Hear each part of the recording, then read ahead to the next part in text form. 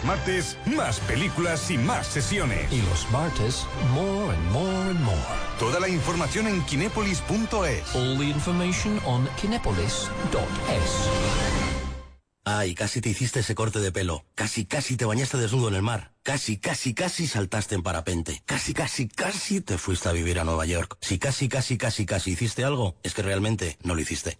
Así que atrévete, acelera y llévate un clase a 180 CDI por solo 23.100 euros financiando con Mercedes-Benz Financial Services. Consulta condiciones en tu concesionario oficial Mercedes-Benz. Oferta válida hasta el 30 de junio. Ven y pruébalo en ITRA, concesionario oficial Mercedes-Benz, calle Pradillo 19. Si necesitas mejorar tu inglés de una manera rápida y efectiva este verano, apúntate a los Summer Impacts. Más información en grupovaughan.com o en el 911335831.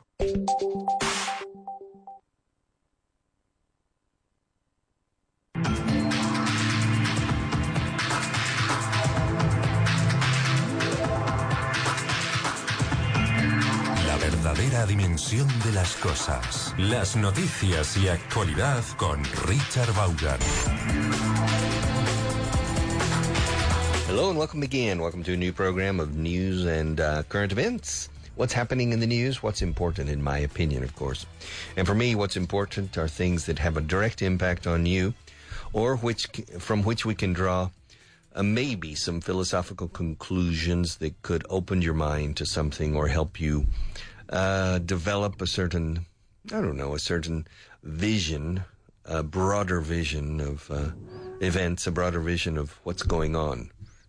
So let's get going, shall we? The first piece of news is Spanish. It comes from Spain, and it's a statement by our good friend Alfredo Pérez Rubalcaba, who used to be the head of the Socialist Party in Spain.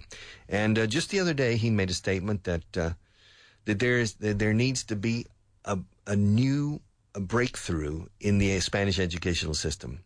He said the current chaos means caos, situación caótica. Chaotic is the adjective, chaos is the noun. The current chaos in the Spanish educational system is not going to be easy to solve. It's not going to be easy to clean up. Okay. Well, of course. And he believes that in the next Congress, after the elections in November, the new parliament will need to replace a bad law approved without consensus for a text or for a law that is much more meditated and guaranteed through a broad, sweeping political agreement, which of course includes one, two, or more parties. Okay, I agree. I agree, but I have absolutely no faith that this can be achieved. And I would probably not be in favor of the proposals made by Mr. Rubalcaba's party concerning education, nor by the other parties as well. The educational system in Spain is a mess, and it's poor in quality. It's the people who reach high levels in Spain who do very well is thanks to them, maybe to their families as well, but not thanks to the Spanish educational system. People reach levels of success or preparation in spite of the educational system, not thanks to the educational system here. But that's true in many other countries. In fact, I would say it's true probably in most countries. I don't think any country has found the ideal way to educate young people, children and adolescents and young adults, and adults as well, ongoing education.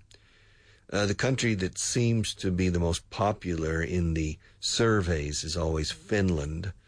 And then they always talk about Japan or Korea, South Korea, and then maybe China, in which they're making strides, important strides in improving the educational system. But Spain is never mentioned among the top countries, nor the United States, interestingly. But the question is, what is important? What do young people, what skills, what abilities, what knowledge do children, adolescents, and young adults need to acquire in order to be happy, in order to know how to be balanced and happy, and in order to possess skills that are useful and attractive to society, to business, to industry, and to other elements of society. That's what the educational system has to do. The people who are the product, maybe at the age of 22, who enter the real world and maybe become more independent from their parents, they need to be balanced psychologically, if possible.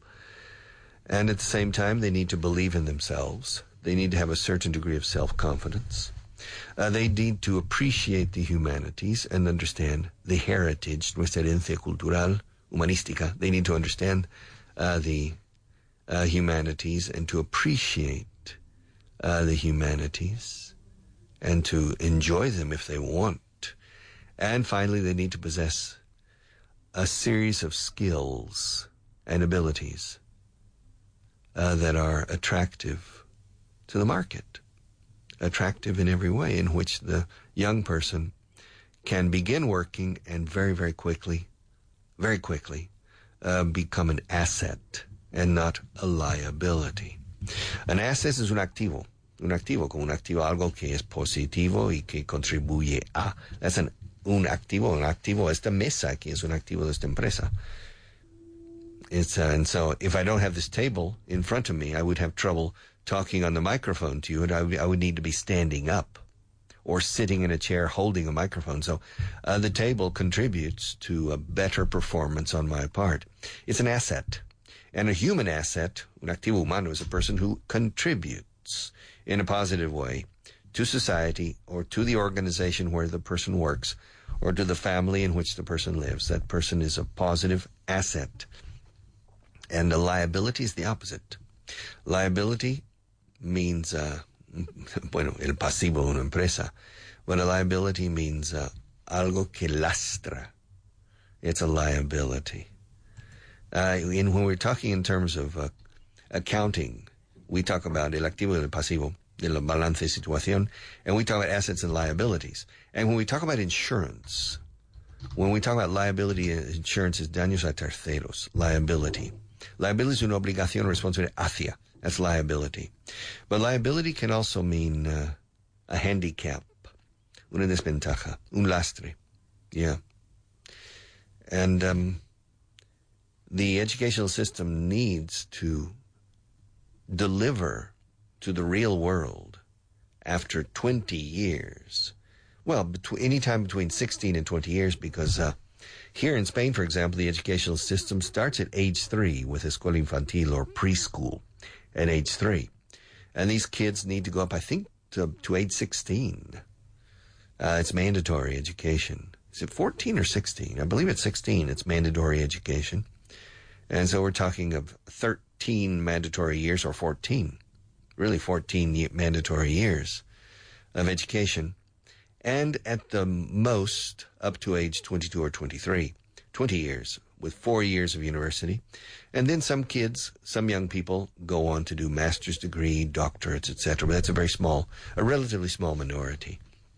So the educational system has between 14 and 20 years to provide what young people need to be useful and to be an asset, and also to be psychologically balanced. And I don't think any educational system is achieving this.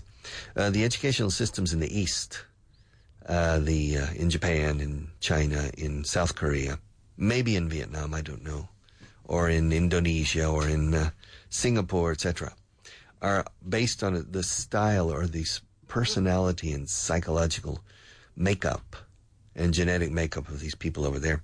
They're much better in mathematics. They're much stricter in exams, etc., and it becomes an obsession for a lot of the families and for a lot of the kids. Whereas in the United States, which is never considered a good educational system, and I agree that it's not, but I prefer it because it creates more independence, more talent, more creativity, more self-confidence, and it provides kids with more natural skills. When I was I remember when during my years, starting in first grade, primero de primaria, I had to get up and give a speech once a month. By the time I finished my first year, I had given 9 speeches. So by the time I turned 7 in second grade, I had already given probably 9 or 10 or 11 speeches. Very short, 3 minutes, 5 minutes, called show and tell. But at least I was getting used to standing up and talking to groups. And it continued through the years. By the time I finished the university, I had probably given maybe 200 speeches or 200 short or long speeches. And I had acted, actuar en un escenario, I had acted on a stage maybe 10 times at least in different types of courses. I would say maybe 20 times I had acted. I've never sat down to count. And in the East, in Japan and China, they don't do this. They don't learn these more practical abilities that provide you self-confidence and the feeling that you can conquer the world, that you are capable of doing anything. Maybe they're better at mathematics. Maybe they're better at calculus and trigonometry and geometry. But the American kids are better at simply believing in themselves and saying, why not? Let's go for it. And so we create Silicon Valleys and similar things. So I like that educational system, although it is getting worse. A lot of the kids in the United States cannot write with good sentence structure and good prose. The public school system is letting its guard down. Bajando la guardia. And the public school system and in the entire school system is letting its guard down in the United States, and they need to put it back up and discipline themselves much more. And in Spain as well. In Spain it's a total mess. But I think in every country is making one very important mistake. If I were the king of the world, this is a hypothetical situation, which will never exist, of course, but if I were the king of the world with total power, I would fire every single teacher in the world. And we would start over a period of 1 year to recreate. Some of the teachers can survive, but they need to prove that they can win the hearts and of their students, because the only thing that counts in the classroom, the only thing that counts, the only element that can change the trajectory of the learning curve is the teacher. The ability of the teacher to encandilar, the ability of the teacher to motivate, to inspire students, and to make the subject fascinating, even subjects that initially seem to be boring. A good teacher, an outstanding teacher, can make it fascinating, and the young people, not only children, but adolescents and adults, just lighten up. Their eyes open up. Say, wow, I love this teacher. And if you love the teacher, the subject becomes much more interesting. And when the subject becomes much more interesting, it becomes easier to learn. And the learning experience is more gratifying, rewarding, and learning takes place that otherwise would not. It's all around the teacher.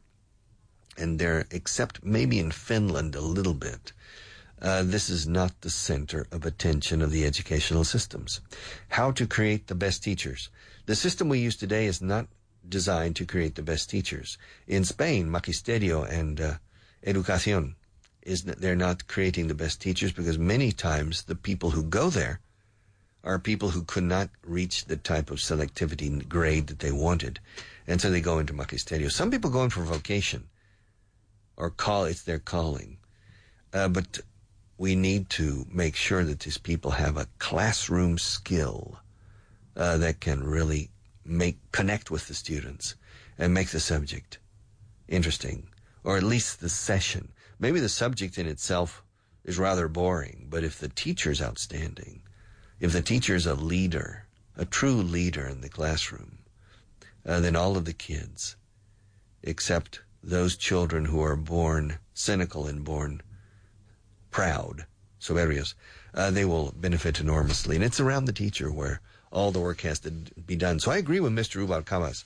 Pedro Rubalcaba's statement that there needs to be a big transformation in the educational system in Spain. But for me, be it Spain, the U.S., Canada, Finland, Japan, or Singapore, for me, the secret bullet for solving this is in the human and technical caliber of the teacher. And all the rest is simply adornment. The electronic blackboards, computers in the classroom, iPads or tablets for every student. Now, yes, okay, fine.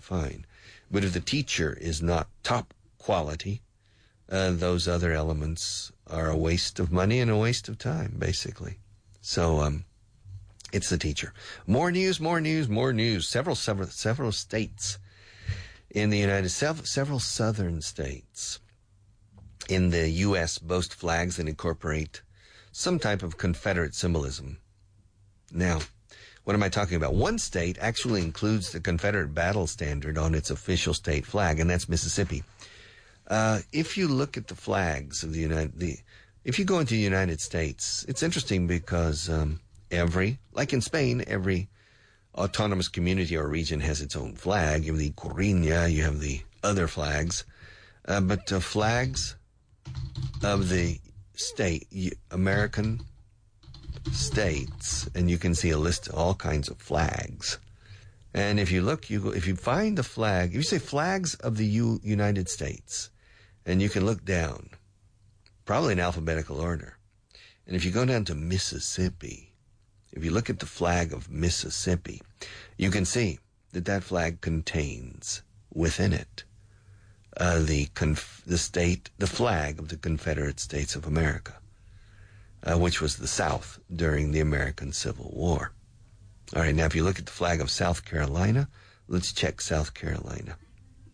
North Carolina, where is South Carolina? I've lost South Carolina, boys and girls. Oh, Texas, South Dakota, South Carolina. Oh, it's interesting. Strange. The South Carolina flag has let me look at it more closely. It has a palm tree and a half moon. It's a half moon that some people could confuse for the half moon of the Islam. It's in the other direction, but and it's more of a closed moon, a crescent moon. But it does lead a person to believe, my God, that maybe there's an important Muslim population in South Carolina, and I'm sure that's not their intention. But nevertheless, quite a few flags. Some of the flags of the states that originally, 160 years ago, were Confederate states after the secession in 1861. Some of these flags have symbolisms that still retain elements of the Confederate flag or of the Confederacy. But Mississippi is flagrante. We say flagrant. And, or blatant. Blatant means descarado. Blatant, flagrant, showing of the Confederate flag. And a decision has been made to change the flag. All right. I agree. I admire some of the aspects of the Confederate States of America. Some of the things that were typical. If you watch the movie Gone with the Wind, you see some of the culture and social life of the Old South. Some of the elements of the Old South were beautiful, but most of them were not. And so it was good that the South did not win the Civil War. And the Confederate flag, for many people, is a sentimental symbol, which is not taken seriously from the point of view of defending racial discrimination or defending the South against the North. But some people have a sentimental, they apply a sentimental value to the Confederate flag. I don't. I grew up in the South, but I don't. And other people wear it. Other people who are considered redneck use it as a symbol of of possible violence, or at least of strong feelings against the North. You don't have this very much. There's not hardly any now, animosity in the South towards the North. In fact, the states in the South of the United States are usually more patriotic, more Americana than the states in the North, despite the fact that they seceded from the North back in 1861, 164 years ago, I think. And so, 104 years. How many years ago? 104 years ago. Oh, no, I'm making a big mistake. 154 years ago? I don't know. I'll work out my math after the class, after this program. But a decision is being made right now. It's in the process of being made. It hasn't been fully made yet, to change the Mississippi flag, in which you don't see the Confederate flag within the Mississippi flag. And what's interesting is it's a Republican senator, I believe, who has, the Speaker of the House of Representatives in Mississippi, the Mississippi State Legislature, and the Speaker of the House is el Presidente del Congreso de Mississippi, and he's Republican, which means often they are more conservative than the others. They want to take down the flag and change it. And so it's a movement in the right direction to eliminate symbols that could lead certain elements of society to remain too conservative, too radical in their behavior. Just a few minutes ago, I talked about rednecks. Redneck is a word in the United States. This is important because some people get the wrong idea of redneck. Even people in the north of the United States or Canada could have a mistaken idea of redneck. A redneck, which basically means cuello rojo, redneck, por estar trabajando al sol, is usually used for a type of person who's usually lower middle class or lower class in the agrarian economy, or as a factory worker or a farm worker or similar, whose political views are extremely right-wing, far right, and who like guns and carry guns, and they usually drive pickup trucks. They don't drive normal cars. And they drink a lot of beer. They often have beer bellies. And these people, if you get on their wrong side, could beat you up or give you some problems. So you need to stay away from rednecks. The typical word for paleto, we don't really have a single word in the United States that we apply for that concept. Redneck is not the correct word. Although certain rednecks could be under the concept of paleto, but we say hillbilly, country bumpkin, or hick, and other words. But a redneck is the type of person you often see in the American movies, who's driving a pickup truck, drinking beer, and there are two shotguns on the back window of their pickup truck, and they get into fights easily. They're not dressed very nicely, etc. These are rednecks. And these people often carry on their watches or on their cars or on their shirts the Confederate flag. And so people have a tendency to identify the Confederate flag with this type of behavior. And so it's probably better, if this is going to be an ongoing problem, to start removing this flag from the mainstream of the United States. Now, I repeat, some people like the Confederate flag, me too, for sentimental reasons, because it represents it represents a culture that died in many ways. And some of the aspects of that culture were very nice, very interesting, and very positive. But many aspects were not. So I think it's a good idea in the case of Mississippi to withdraw the flag, to change it for another. Here in Spain, we have a similar problem, the Spanish flag. Roja Igualdad, they say, the Spanish flag, which is really quite attractive. I like it from the pure point of view of the aesthetics. because for me, it doesn't have any special symbolism. But for a lot of people in Spain, it has symbolism because it wasn't the original flag from many, many years ago. And there have been different flags in Spain over the centuries. And so for many people, the flag still represents Francoism or the Falange groups or the military. And people have a certain animosity towards the Spanish flag, and so it creates a dilemma. Because if you are patriotic, if you love your country and you want to defend your country, or at least you are happy for your country when they win the World Cup or the European Cup, or they win something else, and you have nothing to wave.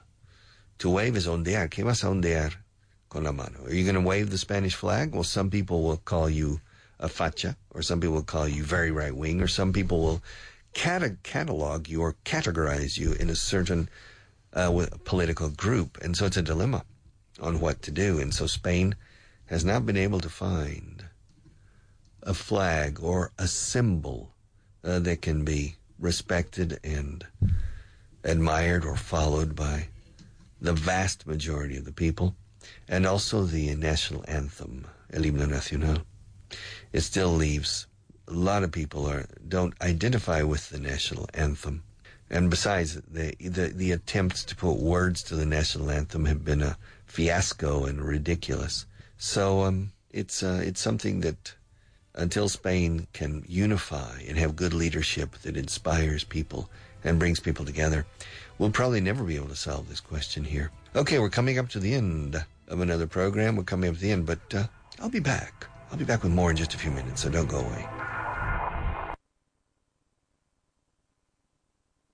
Si necesitas mejorar tu inglés de una manera rápida y efectiva este verano, apúntate a los Summer Impacts, un curso de inglés intensivo con el que mejorarás tu comprensión y agilidad oral en un tiempo récord. Eso es lo que buscas, ¿verdad? Pues no lo dudes y apúntate a los Summer Impacts. Haremos hincapié en la construcción de frases, realizaremos continuas preguntas y respuestas, siempre con el método Vaughan. Con Summer Impacts verás rápidamente cómo mejoras con el inglés. Más información en grupovaughan.com o en el 91-133-5831. Campamentos de inglés sin salir de España. Tus hijos hablarán inglés divirtiéndose, siempre acompañados de nuestros monitores Vaughan. Realizarán talleres, actividades, veladas nocturnas y todo ello en inglés. Infórmate sobre nuestros campamentos de verano en el teléfono 91-133-5832.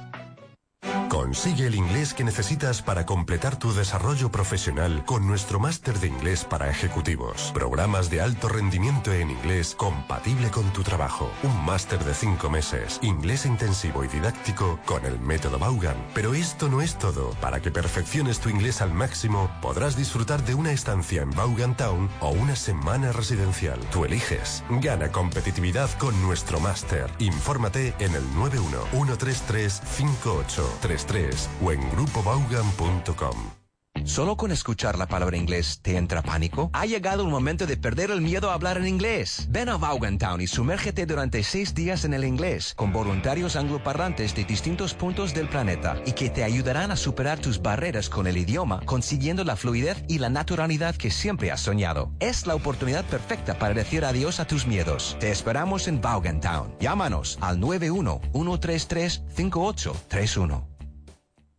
Campamentos de inglés sin salir de España. Tus hijos hablarán inglés divirtiéndose, siempre acompañados de nuestros monitores Vaughan. Realizarán talleres, actividades, veladas nocturnas y todo ello en inglés. Infórmate sobre nuestros campamentos de verano en el teléfono 91-133-5832. Disfruta en exclusiva de más de 200 títulos en formato digital de Vaughan Systems. Aprenderás inglés de manera fácil, dinámica y atractiva a través de las aplicaciones Kindle y las herramientas de los e-readers. Diccionario integrado, descripciones breves de los textos, un nuevo universo de posibilidades en el aprendizaje del inglés. Entra ahora en amazon.es/tienda Vaughan. Además, como regalo de inauguración, el primer número del curso de inglés definitivo de Vaughan. ¿Te lo vas a perder? Amazon.es/tienda Vaughan. Ay, casi te hiciste ese corte de pelo. Casi te bañaste desnudo en el mar. Casi, casi, casi saltaste en parapente. Casi, casi, casi te fuiste a vivir a Nueva York. Si casi, casi, casi, casi hiciste algo, es que realmente no lo hiciste. Así que atrévete, acelera y llévate un clase a 180 CDI por solo 23.100 euros financiando con Mercedes-Benz Financial Services. Consulta condiciones en tu concesionario oficial Mercedes-Benz. Oferta válida hasta el 30 de junio. Ven y pruébalo en ITRA, concesionario oficial Mercedes-Benz, calle Pradillo 19. Audi Spray. We often clean the inner parts of our ears with a Q-tip. Pero, ¿sabías que solo debes utilizarlo por fuera del oído? Ya que si no, empuja la cera hacia el tímpano. Use Audi Spray, a seawater-based natural spray which cleans your ears gently. Usa Audi Spray, un spray natural a base de agua de mar que limpia tus oídos con total naturalidad. Audi Spray. Sold in all pharmacies. Y también Audi Spray Junior. Si necesitas mejorar tu inglés de una manera rápida y efectiva este verano, apúntate a los Summer Impacts. Más información en grupovaughan.com o en el 911335831.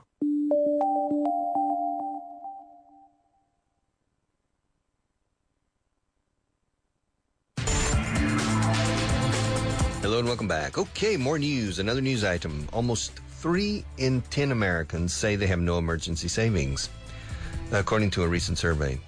Okay. Very recent survey released by, when you make a survey or when you take a survey or perform or conduct, me gusta más el verbo to conduct cuando son encuestas. When you conduct a survey or conduct a poll, often when you publish it, we say it's released. A survey released by Bankrate.com says that almost 3 in 10 Americans, or 3 out of every 10 Americans, don't have any emergency savings, which means they're living hand to mouth. Living hand to mouth, which means subsistence, the minimum to get by. They can make ends meet, and that's it. And they don't have enough money to set aside for a rainy day. To set aside is poner a un lado y no usar. Lo pones a un lado en previsión de un día lluvioso. It's an expression, means for an emergency. You save it for a rainy day or for some type of special use you need to make. Saving money. Of course, right now, saving money is not very rewarding from the point of view of the type of benefits you can receive. Because if you save money, what do you do with it? Well, you put it in a savings account in the bank, in a time deposit maybe, or whatever. And what do you receive in return? Well, maybe 0.8%, 1% interest. You receive practically nothing, at least psychologically. And so it can be very depressing. My God, 1%. 1%, my God. Return, I put, if I have $10,000 and I put it in a savings account for 1 year, well, that $10,000 will produce $100 interest for you. So at the end of the year, you have $10,100. After 365 days, that's a long time. But wait, your partner, tu socio, te quita parte, which is el tío Sam, or el fisco in Spanish, the tax man, or Uncle Sam, he wants his part. Now in Spain, depending on how much you earn, it could be between 25 and 50%. So maybe you finish the year, if you're earning 1% interest on your savings account, at the end of the year, you have 0.5% really, a net 0.5% interest on your savings. So it's dissuasive. It's dissuasive. The interest rates are so low now. In fact, there's no inflation. But if you look at it coldly, when you save money and you look for a good return on your investment, the only aspect of the return on investment you need to look at is to what extent can you gain a return, a net return after taxes that's above inflation. Beating inflation. That's the important thing. And it seems that 3 out of 10 Americans have no emergency savings. Emergency savings means a cushion, C-U-S-H, cush, como Bush, George Bush, si fuera con C sería George Cush. Y luego ION. Cushion. Cushion is the word we use in English for cojín. Un cojín de sofá o algo parecido. It's a cushion. Now, we use this word figuratively for the sense of un colchón de dinero para emergencias. Un colchón. Tengo cierto colchón. I have a certain cushion. Okay, so an emergency fund is a cushion you have in case something unexpected happens. Now, in the United States, this is very important, to have a cushion or have an emergency fund or emergency savings, because healthcare is not subsidized by the government. The Social Security system exists for retirement pension, but it doesn't exist for medical care. And which means if you have a son, let's say you have two children and a girl and a boy, and the boy is hit by a car in an accident, and he breaks an arm and a leg and several ribs, and he spends 3 months in the hospital. Okay. Now, hopefully in this case, the insurance company of the car's driver will cover the costs. If not, the family has to pay these expenses, and it can break their finances. So people save more in the United States, and one of the reasons is because just in case something happens, if you have a child that develops leukemia or who develops any type of child cancer, then the cost is incredible. Many Spanish people have seen this in what we call in the famous television series Breaking Bad. The main character contracts cancer, and the basic question is, how is the family going to finance the therapy? How the family is going to finance the chemotherapy or the radiotherapy that is used. And so it's a dilemma. But here in Spain, it's not a dilemma because the Social Security system will cover it. And the quality of the health care, I think, is usually quite good. Some people in Spain go to Houston or to a Mayo Clinic in Minnesota or to Boston or New York City when they contract cancer, terminal cancer, or a special heart disease. But I think here in Spain, the quality of medical care is high, and you can get here basically the same thing you could get there. I only know one case in which a person was able to solve a problem in the United States that was not solved in Spain, and it was a costly solution, very costly. It was a lady whose daughter is very famous in this country, and they have the same name. And the lady had a problem with her shoulder. She couldn't sleep at night. She had pain in her shoulder. She could barely move her arm. And here they couldn't find the cause. And they took 100 x-rays, resonance scanners, and they couldn't locate the problem. And finally, after about 8 months of pain, clear pain, she was not living a quality life. Her husband took her to the Mayo Clinic in Rochester, Minnesota. And it took the doctors there a week, a team of doctors. It took them a week to identify the cause. And then they operated on her shoulder and repaired the problem. And she was okay after that. After a relatively short rehabilitation, she was fine. But that's the only case I know in which really it turns out that in the U.S. they found the cause, whereas here they couldn't. But I think here people don't need to save money as much as in the U.S. There are two basic reasons. Well, there are many reasons, but the two most important reasons that American families want to try at least to save money is one, medical care. You need to have an emergency fund in case something happens.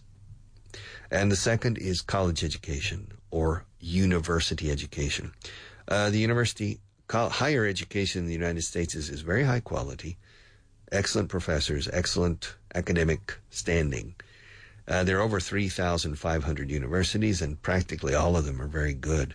And some of them are just incredibly good, but they're also incredibly expensive.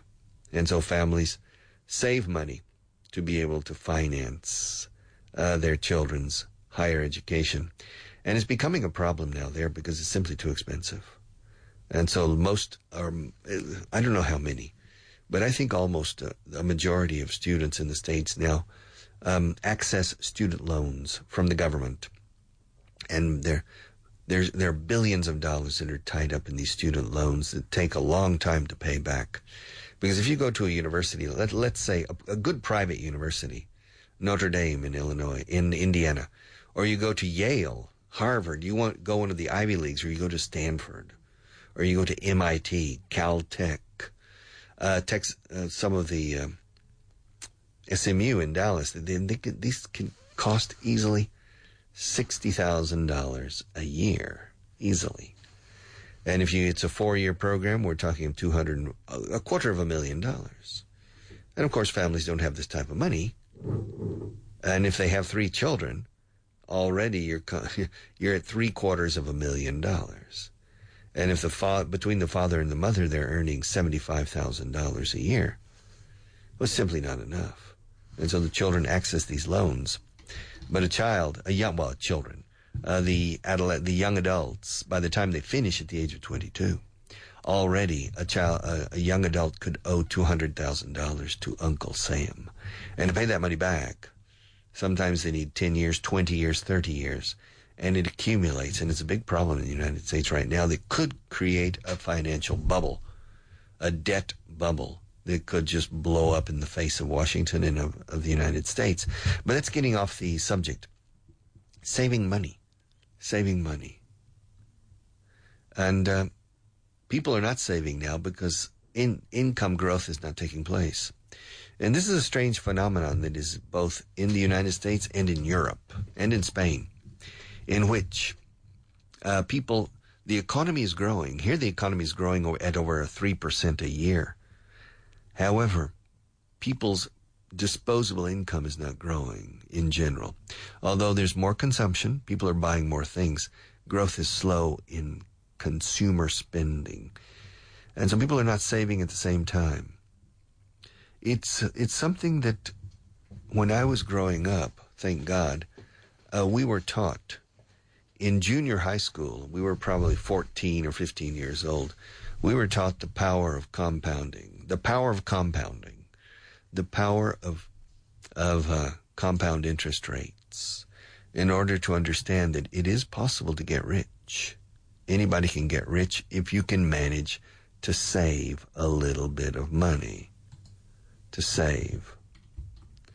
And if you can put aside 300 euros per month at 3% interest, by the time you're 65, you'll be rich. And you can retire and live the rest of your life with no problems at all. If you start at the age of 25. 25 to 65, that's 40 years. If you start working when you're 25 and you earn in euros, constant euros, assuming no inflation, of course, if you can set aside 300 euros a month, and put it into an interest-bearing account in which the interest is paid into the principal, it will grow very, very slowly in the first 5 years.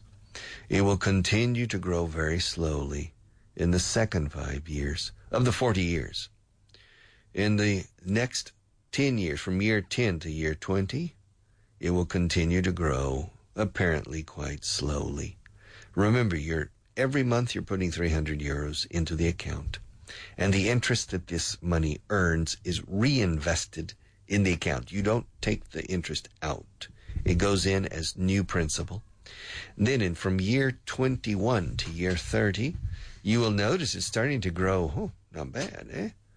And then from year 31 to year 40, you will see an exponential growth that you will not be able to believe. You say, my God, every year I'm getting richer and richer. And by the time you reach the age of 65 and you decide to stop, to retire from your job and to stop saving money, you will have enough money to live the rest of your life, even if you live to the age of 100.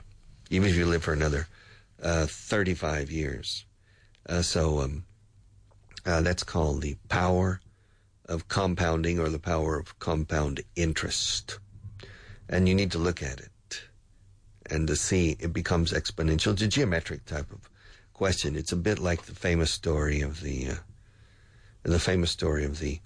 Chinese emperor and his son who was saved by a Chinese peasant. Peasant means campesino. De ahí viene la palabra paisano en español. Peasant is campesino. A Chinese peasant, the story goes that a Chinese peasant saves the life of the emperor's son. And the emperor is so grateful for the fact that his son was saved by this peasant that he calls the peasant as an audience, and he tells him, "You can ask me anything you want, and it's yours." And the peasant says, "I only want one thing, a chessboard, and on the chessboard, on the first square, place 1 grain of rice. On the second square, place 2 grains of rice. On the third square, 4 grains of rice. Granos de arroz. On the fifth square, 8, 16, 32, 64, 128, 256, 512, etc. And I think let's see, how much is that?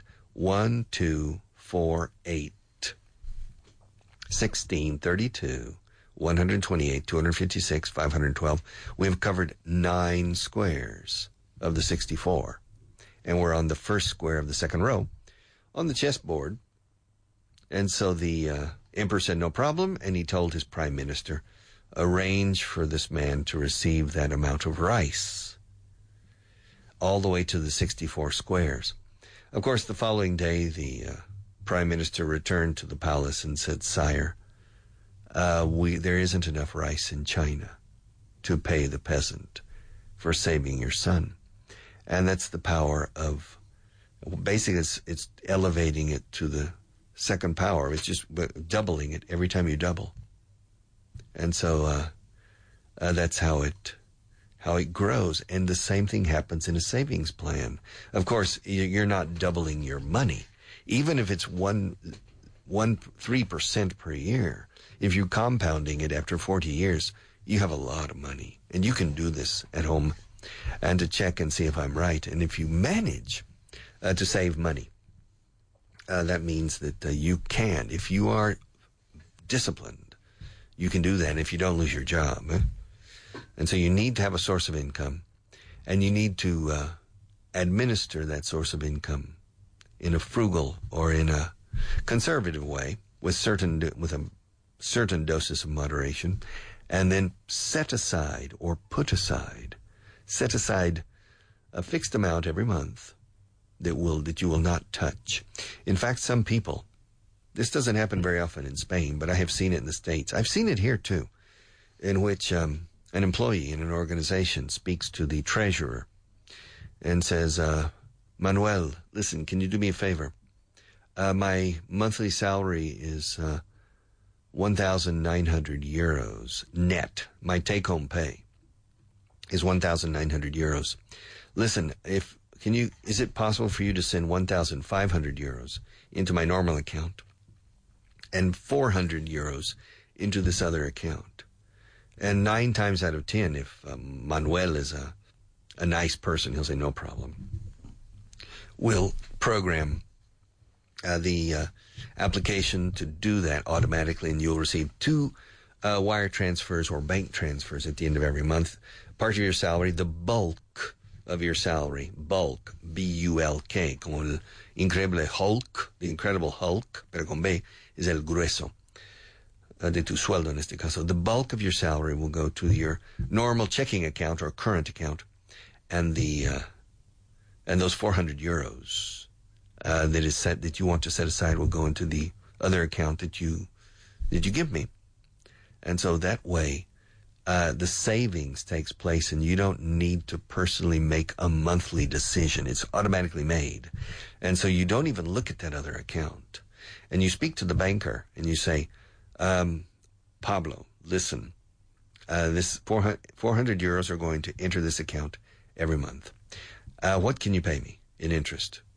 1%. Ah, come on. Okay. If you finally say 2%, and then you tell him, listen, the interest that is derived from this account, I want it to be paid back into the account, not into a separate account. I want it to be reinvested. And it's very possible that Pablo's bank can do this for you. And then you start to create what we call a nest egg. A nest egg, un huevo de nido. Nest egg is a term in English that means un colchón de dinero. Pero cuando se dice nest egg, se entiende que puede ser bastante dinero, yeah. You start by saving and you create a nest egg. And you have a lot of money. And if you continue for 30 years, 40 years, you can create an enormous amount of money. But the problem is most people, as the money grows and grows, and wow, my God, I have 77,000 euros in my account after 11 years or 15 years. Said, my God, I'm going to take out 40 of that and invest it in the Spanish stock market. And then you start playing with the money, and 9 times out of 10, if you're not a professional investor who really knows how to invest, you're going to lose it, my friend. So it's better simply to leave it in a conservative financial instrument, drawing interest and compounding that interest. But also you have to nourish the account every month. Every month you have to be very disciplined. And many people have become rich in a slow, gradual, patient way. Okay, let's go on. We have one more piece of news. Well, Jeb Bush is leading the field for the moment in the Republican. As you know, in next year there will be presidential elections in November 2016. And for the moment, the two leading candidates on the two parties are Hillary Clinton on the Democratic side and Jeb Bush on the Republican side.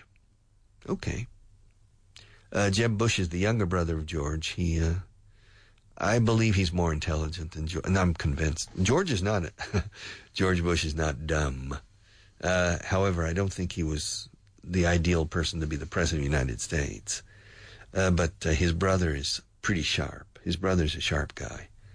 Brother speaks Spanish very, very well, by the way, because his wife is Mexican.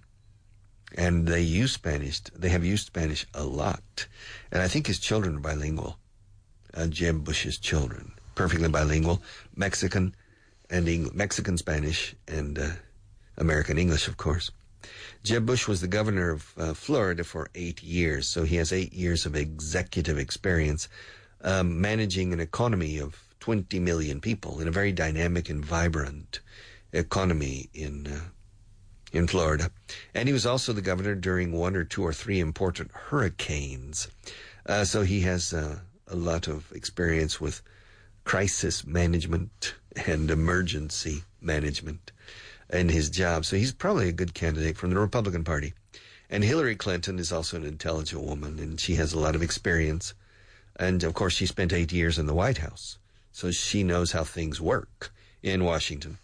Although I don't agree with her policies usually, it won't be a tragedy for me if she becomes the president. And besides, finally, we can say, okay, we've had a black president and now a woman president. Maybe then people say, we need to have a Jewish president. Well, fine. Who knows? But getting back to this, it's interesting about the Republican Party right now. There are 16 people vying to become the candidate for the Republican Party. Now, that's a correct primary. There are 16 candidates right now who are jockeying for position, like a jockey riding the horse down the home stretch to the finish line. There are 16 senators, governors, and other members of the Republican Party who are jockeying for position to be nominated next August of next year, is the Republican National Convention. But the decision will probably, the candidate will probably be pre-chosen during the primary process. I would say that by the month of May, May 1st of next year, we'll know what person will be the nominee of each party for the convention. Things have changed now. The primary system has become very good in weeding out people who are less convincing and honing it down to people who are more convincing and finally deciding. And there's so many different primaries. You have Iowa, New Hampshire, South Carolina, North Carolina, South Dakota, the Texas primary, the Kentucky primary, and then finally the last primary, I believe in June, is the California primary. And by the time the California primary takes place, it's pretty clear who the candidate is going to be. So it's probably going to be an interesting thing, and it would be very good for Spanish people to observe the primary process, especially in the Republican Party, because there are 16 different candidates, and to watch how it's done.